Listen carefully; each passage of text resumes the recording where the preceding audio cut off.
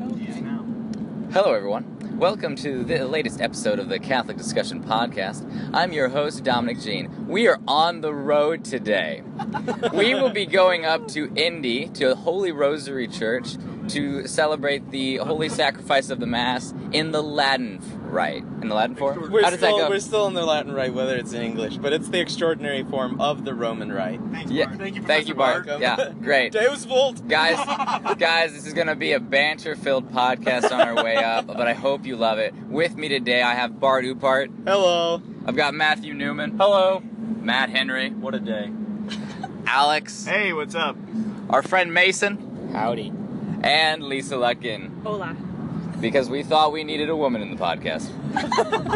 Because you were probably tired of all the testosterone. No. But, so, Bart, I know how passionate you are about the extraordinary form of the Mass. So, tell me a little bit about what we're going up to and, what your thoughts about it are. Okay, well then, let's see. This is totally impromptu. He has I know. nothing prepared. He has nothing. As I'm flipping through my missal, so right now the current form, so the extraordinary form, the last missal that was published in that form was in 1962, and that is when Pope John XXIII included Saint Joseph in the canon of the saints within Mass. But it's called the Tridentine Mass as well because it was officially codified at the Council of Trent. However, there were no liturgical changes that happened at Council of Trent. It's simply codified, and basically the Pope said at the Council of Trent, the Roman Rite will now be the official rite of the Catholic Church, whether you're in Mexico, in Poland, in Germany. And really, it hasn't changed. Like, for example, the Eucharistic Prayer 1, which is still said in the Novus Ordo Mass. What is it? Oh, gosh. That's the one that has, the long litany of saints. Yeah, the long litany of saints. That one, the first time it was recorded, or the earliest manuscript we have where it's recorded, it is from the 7th century. So we can be sure that it's even earlier than that. So yeah, I mean, really, the current form of the Mass, the ordinary form of the Mass, is the one that was made in 1969. So there are some differences, practical differences, such as the people and the priest are facing the same way towards the crucifix. All of the prayers are in Latin. Obviously, the only part that's probably not in Latin is the homily, and I say probably. That'd be interesting. The music is most likely Gregorian chant, which even the Second Vatican Council said is the treasure of the Church. And then there are many other such differences, but in general, it has basically it coats itself in mysticism and a sort of reverence that can be gone from other forms of the Mass. What's interesting is I just heard talking to Kathy, who supports 2 kids in Haiti. She was talking about reverence in the Mass just in the Novus Ordo, the ordinary form of the Mass. And she was talking about just simply ushers bowing to the Eucharist as it's going by inspires so much more reverence. So all of the extraordinary practices in the Tridentine Mass just take that to the next level. Speaking of reverence, we have with us Lisa, who is our resident veiler. And so, Lisa, I kind of want to get your take. Is it a matter of... what is your take on reverence in the Mass and kind of your thoughts on that, and with veiling a little bit as well? Yeah, okay, so I guess let's start with veiling. I started veiling about a year ago, so I'm pretty new to it. And what inspired me, I'm going to sound so privileged, was when I studied abroad. I was living in Vienna for a semester, and the first time I ever experienced the Latin Mass was in the Vatican. So that was pretty cool. Not bragging rights at all. No, and a lot of young women were veiling, and at first I thought, well, that looks weird. What is up with these women wearing doilies? And then I was like, well, I should look into it because I'm a curious person. And what I discovered in the process is that, how can I explain? So in the story of creation, woman is made last. And if you've ever talked with the Sisters of Life, they give this beautiful speech about how they say that woman is the crown of creation. And so in that, and with our bodies, we have the ability to bear life. And so we are considered sacred, and our femininity is something that is special to God and in the eyes of the Church. tabernacles were once veiled, speaking of reverence, like with the Mass. If you ever go to an Opus Dei oratory, you'll notice that all of their tabernacles are veiled. And so, as a woman, as a tabernacle holds Christ, we have the ability to hold life, and so we are also considered able to veil in this way. It's a sign of respect not only to God, you veil when you're in front of Christ in the Eucharist, but it's an invitation to be reminded of the sanctity of femininity. Now, I know there are certain strands of feminism that when they look at veiling, they're kind of like, well, you're holding women back or holding them down or like something like that. But for you, it's really like woman is the crown of creation. She is holy. This is a compliment, people. If for it to be like misogynistic in any way, I just think is an outdated way to try and like bring down such a beautiful devotion. It was mandatory and now it's optional. So you see a lot with like younger women such as myself, my roommate, shout out to Jenna Fisher. Hey. She's also veiling. I'm actually making her a veil.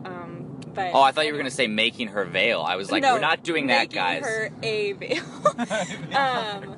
But Veils by Lisa. Yeah. The plug for our resident veiler here. She makes veils. They come in line. Thanks. Too soon. Sorry, guys. Inside jokes here. Inside jokes. That was vicious.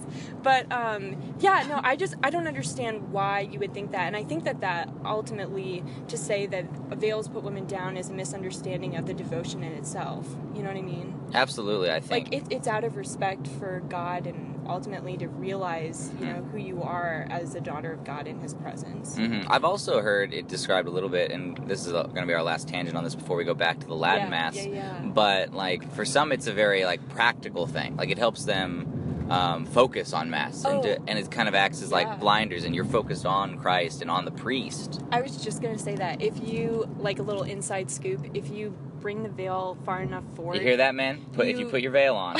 If you put it, like, far enough forward, it's like outlining the Mass. Like, literally creating a spotlight, like, on your face. It's so gorgeous. Like, yeah, okay, that's all I have to say. Awesome. Thank you so much, Lisa, for that little tangent. I'm sure all of our listeners will appreciate it. Again, we have nothing prepared. This was totally impromptu. But I am curious if it's not too much to ask our other guest, Mason. Mason here, you're not Catholic yet, correct? No, not yet. Yet. Hey! But, like, tell us, like, why are you coming up with us to the Latin Mass? Like, you commented on my post on the Hoosier Catholic group, and then you were like, hey, I want to come. Yeah, so the first time I experienced Mass, it was actually in the Notre Dame Cathedral in Paris, and it was a Latin Mass there. And it was beautiful. So after that, I always fell in love with the Latin Mass, even though I wasn't Catholic. So then I've joined some Facebook groups that were filled with some traditionalist Catholics. And I think we're all part of at least one of those. But yeah, they really, I don't know, they just encourage people to go out and experience the Latin Mass, even though it's not like widely practiced anymore. No, absolutely, and I think also with that, it's kind of like you really get this sense of otherness, of outside of time. For me, at least, when I enter the Latin Mass, like, it's just this time where it's like, wow, I can imagine this happening, like, 500 years ago, even longer than that, even. Well, it's something where people see, like, a problem with not understanding the Mass, but that's not the problem. That is, like, the goal, because you're entering into the house of Christ. You're entering into all these mysteries of Christ. The goal is not to understand. The goal is to enter into these mysteries and let them become a part of you, because being Catholic, the whole thing is a mystery. It's filled with paradoxes, as one of my cousins likes to point out. It's filled with this both and of Catholicism, with God becoming man, with God dying so that man may live, so that we die in order to live for Christ. It's filled with all these paradoxes and this mystical side that really becomes showcased in the Latin Mass, in the Latin form, or in the extraordinary form. Sorry, Bart. Yeah, sorry. Again, if we momentarily lap into heresy, Bart will correct us. Out of brotherly love, Philadelphia. But anyone else who wants to come in on this, on why we're going to this Latin Mass? I will. Lisa's back in. Lisa's back. She's not even a part of the podcast, but she's contributing all right. Yeah. So, for those of you who don't know me, I'm an oboe student at the Jacob School of Music, and a friend of mine, Emily Mansfield, recommended that I read Pope John Paul II's letter to artists. And while Dominic's freaking out, while this is like not directly tied into it, I think it has quite a bit of correlation, right? So he's writing to artists of various kinds, the visual or performing arts, but his main focus in the letter talks about the attraction to beauty and what that looks like in like sanctifying your work. So in the letter he refers to art specifically, but I think that there is something truly transcendent about having the Mass in Latin that is beautiful, and I would argue is different than what I experience. And so it's like looking at the same thing from a different angle, and I just think, you know, young people especially who are like forging their way in the world, but anyone in particular would agree that there is an attraction to beauty and something that appears transcendent and that has tradition that escapes time. So I think that's why I'm in the run for this. So Absolutely, thank you, Lisa. And I really can relate to that attraction towards beauty. I think he wasn't Catholic, but C.S. Lewis has this great thing where he's talking about friendship and he's also talking about art. And he's like, friendship is like art in that it gives meaning to existence. It gives meaning to our lives. Like without it, we could live, but why would we live? And that's the part about the Mass. The Mass should be beautiful. The Mass should be this ephemeral experience that takes us closer to God. And so, like the Latin Mass, because of its ancient traditness and because of its simple tradition of beauty and of song and everything going on there, it has that quality to it that we can sometimes lose when we step into a more modern church and it's all in the vernacular, in English or whatever language. Something else I would add, a lot of people have, like, there's been certain prayers at my home parish, which is it's not Tridentine, it's the ordinary form of the Mass. Then we started reintroducing some Latin prayers, such as the Agnus Dei in Latin, and there's been a little bit of pushback in my parish about this. And I pointed out to my family, like, I studied abroad, as Lisa did last summer, and the one thing I noticed is when the Mass can be in Latin, you can unite Catholics who you might not understand the homily, but you can participate in the Mass. Everyone from around the world who is part of the Roman Church can participate in the Latin form when it's said in Latin. Absolutely, and with that, like, if you look at any Vatican or church documents, they all have to be translated into Latin. That is the language of the church, and it's the language that for years and years and years in the Middle Ages united the clerics. That they come from all over, and even now, like, it unites those who can read it and who can speak it relatively well. Where that they can understand each other, even though they come from different cultures, different continents, from halfway around the world. They can come together and understand each other. Does anyone else want to contribute? can I add something actually about that? In 2016, when Mother Teresa was canonized, I had the privilege and honor of attending her canonization because I was in Rome. Lisa's just coming out with the humble brags today. I'm sorry, but like truly, it was really a blessing because I had strep throat. But anyway, that's a story for another time. The point is that you're talking about like the unity with Latin, and before the Mass started, I ran into some seminarians who fortunately spoke English and actually taught me the Rosary in Latin, like in St. Peter's Square. I felt so like out of place because I didn't know Latin at that time, and I think that's been a huge thing for me, like a year later, drawing me into this even more, is because like it is so universal and it's so practical. And you know, there are people from Albania and India and Greece next to me, and we're all like, yeah, this is the Rosary, let's pray together because we're a family. So yay, Universal Church. We're all like awing inside because that's just such a great image. Alex, Matt, would you like to come in on this? I don't know what to say, so I'll comment on it. Of course you will, Matt. Of course, yeah, I have a lot of opinions. So, I certainly think that there are things to be said for the extraordinary form of the Mass that are definitely better than the Novus Ordo, but I do think that Vatican II was necessary to reform the Mass. There are a lot of problems with it, specifically that nobody knew anything that was going on and no one really took the time to learn it. So when you're going through a Mass and just sitting there, and you don't have any responses, you don't know what the responses mean, you don't know what the priest is saying, that can be a problem.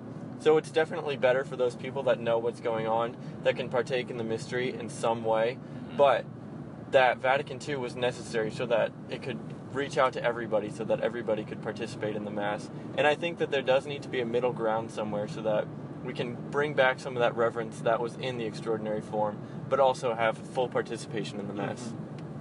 Absolutely. Thank you for bringing us back on track, Mac. Sorry. No. Everyone's good. This is a great podcast. And now we're just getting near Martinsville, but we're going to cut it short for now. And we will come back at you with a little segment later after some music. And we'll let you know how the Holy Rosary Mass was. Thank you, everyone, for joining us for this episode of the Catholic Discussion Podcast.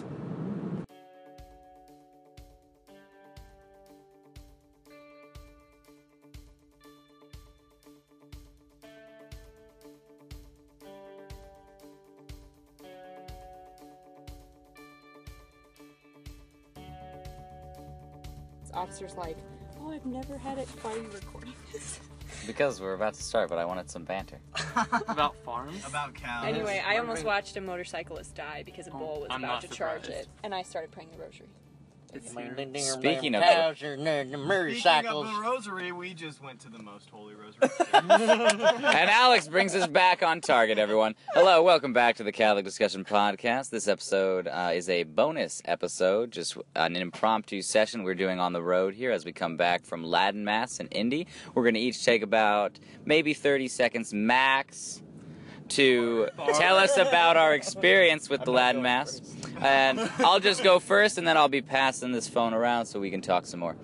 For me, I really thought the Latin Mass was beautiful in just how you're enveloped in that kind of beauty and that tradition that has united so many people throughout the ages. And it was also beautiful when we were up at Holy Rosary. I just saw so many young kids and young children and their families around, and it's so enheartening. It's such a wonderful experience for my heart to see that kind of faith, and to have people trying to instill it in their kids so young. And Bart. Oh, man.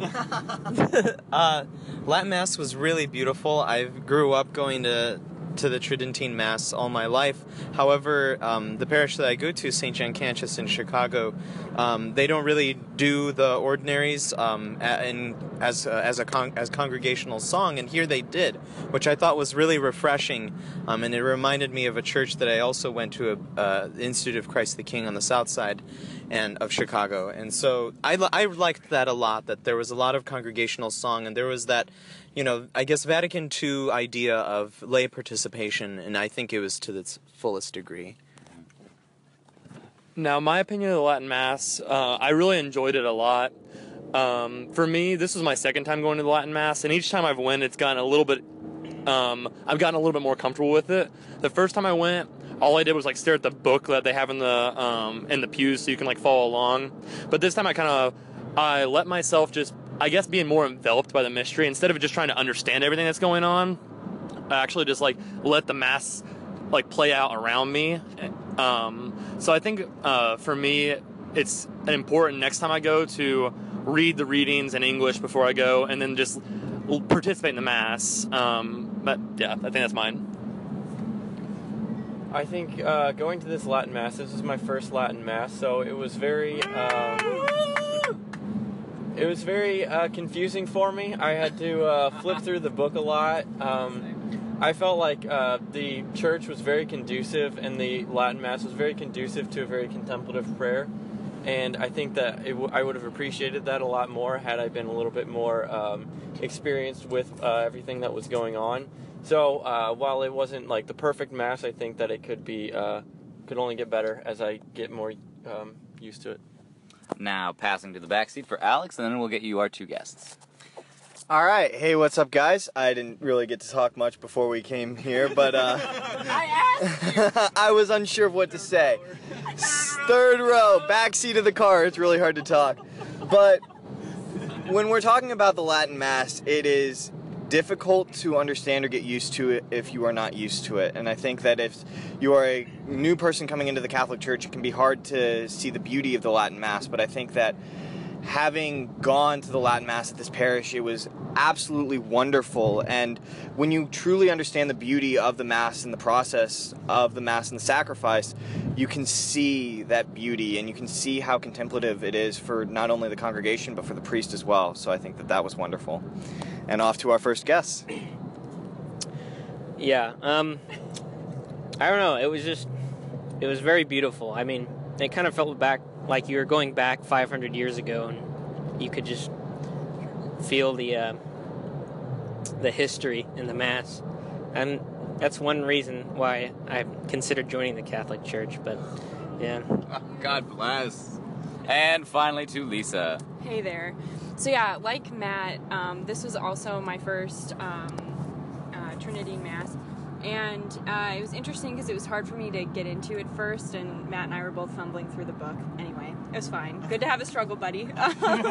And I think that, there is a timelessness that the Mass captivated, and for me, going back to the veiling thing, and just like the beauty that that church in particular has. I mean, that altarpiece was gorgeous. Yeah, it was pretty stunning. If you haven't been to Holy Rosary, please go. And you know, you're walking up to receive Christ in the Eucharist, and like you're kneeling down, and it just really felt like, I don't know, like a wedding day, in like the wedding feast of the Eucharist for me. So it was beautiful.